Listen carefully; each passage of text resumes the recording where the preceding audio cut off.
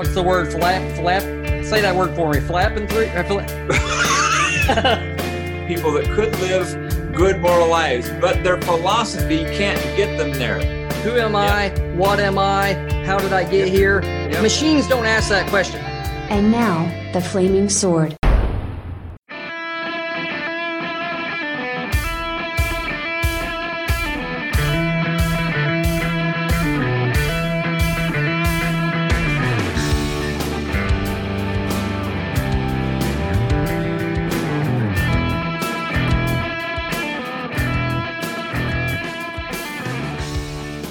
Hey, Joe, how you doing? I'm doing super swell. Darren, how are you? All right, good. Super swell, and no one else says it, and people make fun of me, but I'm going to keep saying it every once in a while. I think that's fine. Does that come out of the 60s? I hope not, because I wasn't alive. I think it does. That's a whole nother strange I think that's some of that 60s hippie talk, I think. No, but I do have a little joke just to get started today, Darren, if that's all right with you. Well, I guess I was going to get into some theology, but I know you have to tell your jokes. Go ahead. Well, no, it's kind of a fun one. It's I don't know if anyone ever heard of the skunk that went to church and sat in his own pew, but it's a holy but a goodie. Oh, man. Half of our listeners just turned that dial. And there goes the unsubscribers right now. Bam, bam, bam. That's right. I don't know how we get into that, from that into apologetics. We're going to get there. We were discussing last time, we had played a clip from William Lane Craig. We were discussing just basic apologetics, why we believe what we believe, why we believe in God. And then on his website, which is reasonablefaith.org, he had 8 reasons why we should believe in God. And we got through the first 2, and I'm just going to read them real quick. Number 1 is God is the best explanation for why anything exists. And then number 2, he is the best explanation for the origin of the universe. And we commented that those are pretty much the same thing. And then number 3, God is the best explanation of applicability of mathematics to the physical world. Now this one here is really, really good. So I'll let you comment first and then I'll jump in. But I think this is one of those we ought to discuss for a second. Yeah, no, I agree. And as I mentioned last time, and I'm bringing that up because I know all of the people that listened last time are listening this time, and they've invited many of their friends, I'm sure. But math, for me, that's not something that, I mean, some people get just really excited about math kind of for its own sake. I'm not that guy, but I get more excited about math or science or even astronomy. I almost said cosmology. Cosmetology, whatever one has to do with the makeup, that's the one I'm more excited about. I get those confused, but I get interested in that because it's a way to really give God glory and just be amazed at what he's done. So how that gets back to what William Lane Craig says in point 3 is that he's saying these laws of mathematics or these principles seem to exist independently of people. Is that kind of your understanding? Yes. And that's an amazing thing because if that's true, whether they're mathematical principles or sometimes they'll be referred to as laws of nature or other things, if those seem to be there independently of people, then somebody or something had to put them there. Yeah, there are people who will even ask the question, would math exist if we didn't exist? Right. The deep philosophers really do ask that question. Right. Well, would there be math? And I just think that's a silly notion. Right. But he goes on, let me just read here a part of what it says. It says, if mathematical objects are just useful fictions, how is it that nature is written in the language of these fictions? The naturalist has no explanation for the uncanny applicability of mathematics to the physical world. By contrast, the theist has a ready explanation. When God created the physical universe, he designed it in terms of the mathematical structure which he had in mind. And then he breaks it down. Point A, or 1, would be if God did not exist, the applicability of mathematics would be just a happy coincidence. B, the applicability of mathematics is not just a happy coincidence, and therefore C, God exists. And that's kind of the synopsis of his it's a little bit larger argument there, but right. Yeah, and I think again, even to make that, just to make it a little more general, even outside of mathematics, the fact that this God or this being seems to have created things in such a way that we have the ability as other creations of his to understand what it is that he did just sort of screams that in fact there is this creator, because otherwise we wouldn't even have any way to understand. And mathematics explains all kinds of things. And so what I hear him saying is, first of all, it's just the math itself is incredible, but then the fact that we have a way to understand it, how could that happen if there wasn't something there that this creator had made? You got it. Amen, brother. Absolutely. Number 4, and this is a good one, the fine-tuning of the universe. Yeah. That's the first thing that comes to my mind is well, if the sun was just a little bit further away, we'd freeze to death. Yep.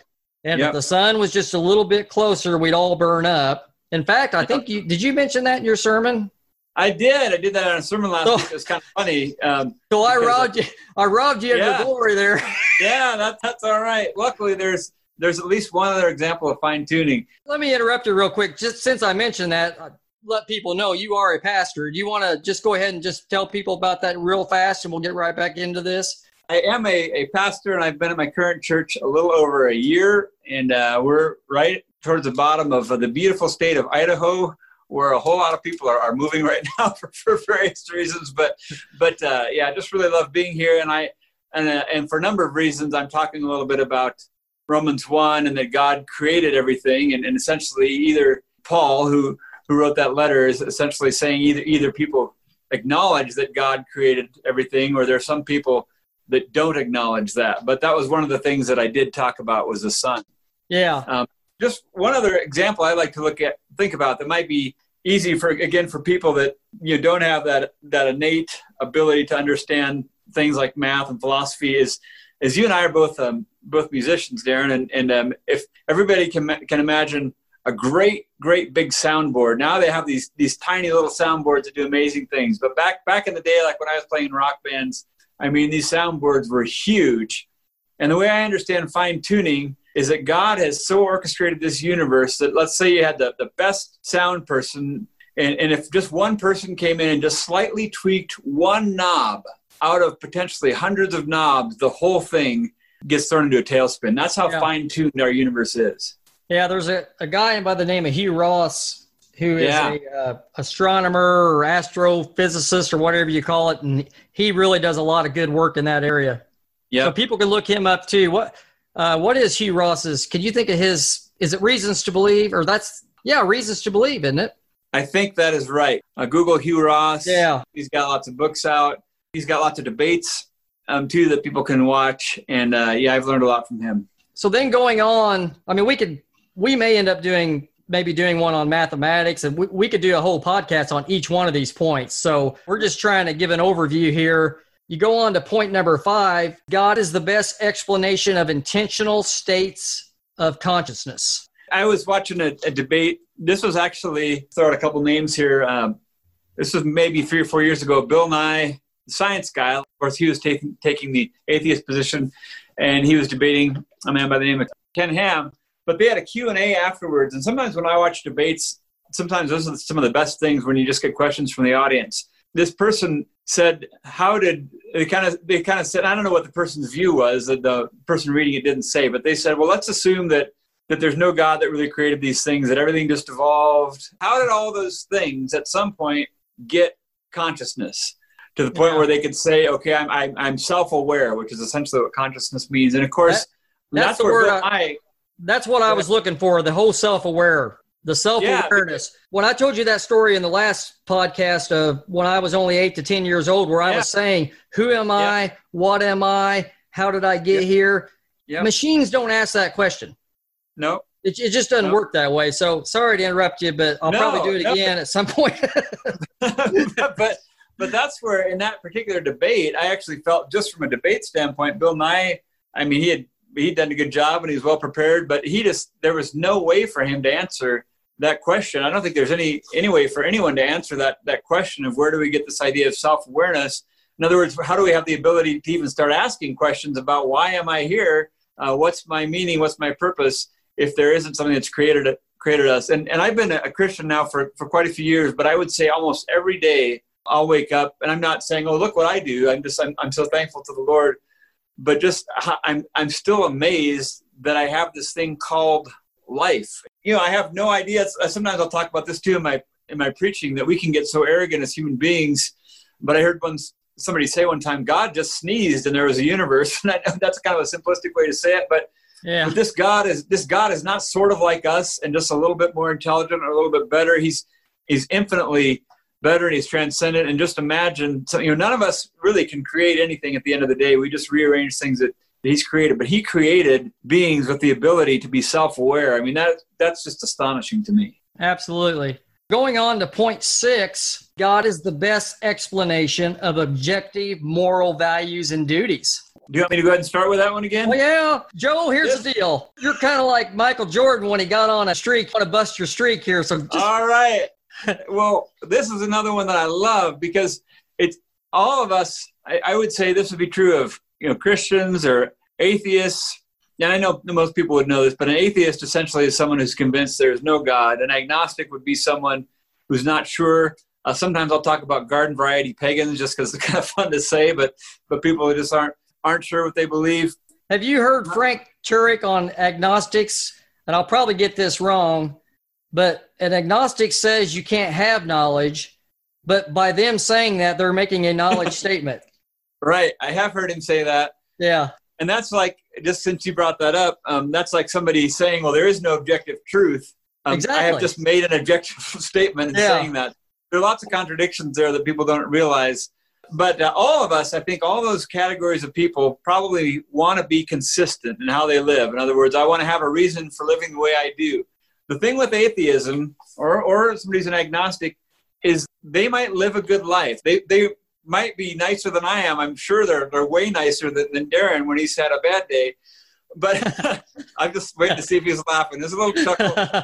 But there are people that are not Christians or that don't believe in a God of any sort, that could be nice people, that could live good moral lives, but their philosophy can't get them there because they have absolutely no reason to live that way, which means if you're an atheist and you're nice or you love your kids and grandkids, you're a hypocrite. I mean, at the end of the day, that might sound kind of strong, but hypocrite just being you're not living life, because in atheism, there is no creator, there is no objective truth, there's no reason to be moral, there's no reason to do anything. And so they're having to borrow from a Christian worldview. And a Christian worldview is that the reason that we have this idea of right and wrong that's objective is specifically and only because there's a creator that's given them to us.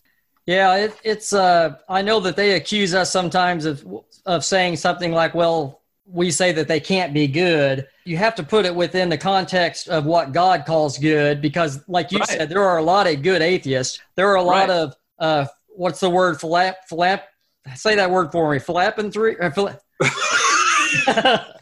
How do you? Can you say it? Philanthropist? Philanthropist? Is that what you're thinking? Yeah, those guys. Philanthropist. I think I got it right that time. You got it. It was better. And they give a lot of money. They give a lot of, they donate millions and billions, some of these rich multimillionaires and billionaires that we see in the world. But it doesn't mean anything compared to God's goodness that we're accountable for, that we can only get through Christ. And that's the difference there. So we're not saying that there can't be goodness in the world. It's just where is your goodness being drawn from, and what are you looking to for your goodness, when we should recognize that we are created creatures, have a moral duty to whoever created us. Right. So one thing I want to mention too that's related to this a little bit indirectly, but again, from an atheistic perspective, we're just another animal. And from a Christian worldview, but one of the things that separates us is because we do have this sense of right and wrong, where animals are just acting from instincts. We wouldn't see another animal, hunt down another animal and think, boy, they just sinned, they've got to go repent for mauling that animal. That's just what they do. But we as human beings seem to be the only creatures, at least that we're aware of, that have, sometimes philosophers call it the sense of ought. Like I ought to do this, but I'm doing something else. And that seems to be another thing that speaks really strongly of this creator behind all of that. Yeah.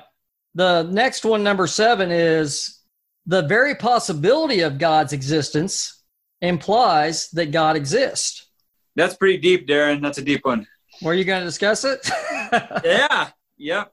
I think, where would that thought even come from? And I think that's a little bit of the result of this argument. And why would I even have this idea that there might be a God? And then you couple with that I'm not the best historian by any stretch, but I have some hold on it. And essentially, since the beginning of people, all cultures have had some way of recognizing that there's some being outside of themselves, and you see it in their art. We hear it in music. We have even for somebody who might not be a Christian or might not look at God in any type of religious sense, they're going to be aware that these cultures have all had this idea of something outside of themselves. Where did that come from? Why does most of the planet, throughout all of history, think that there is some God outside of themselves? That's just by itself. Maybe that's not a strong enough argument, but it certainly plays into that. Absolutely. I think we discussed that before, that just like you said, just the concept of God means there has to be a God. Because if from evolution, that would have never came about. There would be no reason to seek out something that isn't there. Right. All right. Number 8. Now, this is probably going to be the hardest one as far as where people will feel it's more subjective, where he says God can be personally known and experienced, which we agree, obviously. But I can just see the atheist or the agnostic or whoever rolling their eyes and just thinking, well, yeah, everybody says they experience their God. The Mormons experience their God. The Jehovah's Witness experience their God, and Hindu, and you could go on and on. So there's a difference, though, in Christianity. There's a difference, and I think we'll probably get into that a little bit more either the next podcast or the next as we get more into Scripture. But just from a philosophical or subjective point of view, how would you answer that? How would you, because Bill's putting that out there on his website like that's just self-evident. And I don't think it's that easy, especially since I see these atheist debates, and I know you've watched a lot of atheist debates with Christians. So how would you handle that one? I think, and you mentioned Mormons, and there are many other examples too, but since Mormonism is maybe a little more well-known as a worldview or a religion, one of the things that Mormons will do, and I don't want to speak out of turn for them, so if I'm not getting this quite right, I apologize, but essentially they will teach you some things, and they'll say, pray about this, and you should feel, they call this burning in the bosom. You're going to feel something, yeah. and that could happen to people, and you can see, like you mentioned, people rolling their eyes, say, okay, well, anybody could do that. But I think you have to put this idea of a personal experience with God in, if I can put it this way, we're talking about this big category, which would be why we believe what we believe. And that personal experience just in and of itself maybe isn't enough. Somebody could say, well, that's just an experience you had, or you just really believed that and you wanted it to be true. But if I have this personal experience with this God, and then there is also evidence for that particular God that I believe in, that's different. And that's what you would have to do with Mormonism. Just to use that example again, you'd have to say, okay, well, this is this feeling I have, and now I would have to test the other tenets or the other truths of the Mormon faith to see if in fact they were true, or from a Hindu perspective, or whatever it might be. And so with Christianity, that in of itself isn't enough to give strong evidence for God. But if in fact I have this sense that I have this relationship with this personal God, and then the other truths of Christianity teach me about this personal God, and it all lines up, and we'll get to this in another podcast, and there's archaeological evidence galore, there's manuscript evidence for the texts of Scripture galore, and we see all these things over and over that are tested. And then in addition to that, I have this experience of this God who's personal. Then I think that has to be a huge factor in the equation. Okay, brother, believe it or not, we've already about out of time, but we did get through William Craig's 8 points. And yes, we blasted through them, but we're hoping in future podcasts we may discuss individual ones where we're going to be looking at all sorts of arguments. All right, folks, we'll see you next time. To her as she looks in the mirror, prepares herself for the day ahead. To the well to get some water. You never know what a day will bring. You've been listening to The Flaming Sword. Until next time, remember, love the sheep. Shoot the wolves.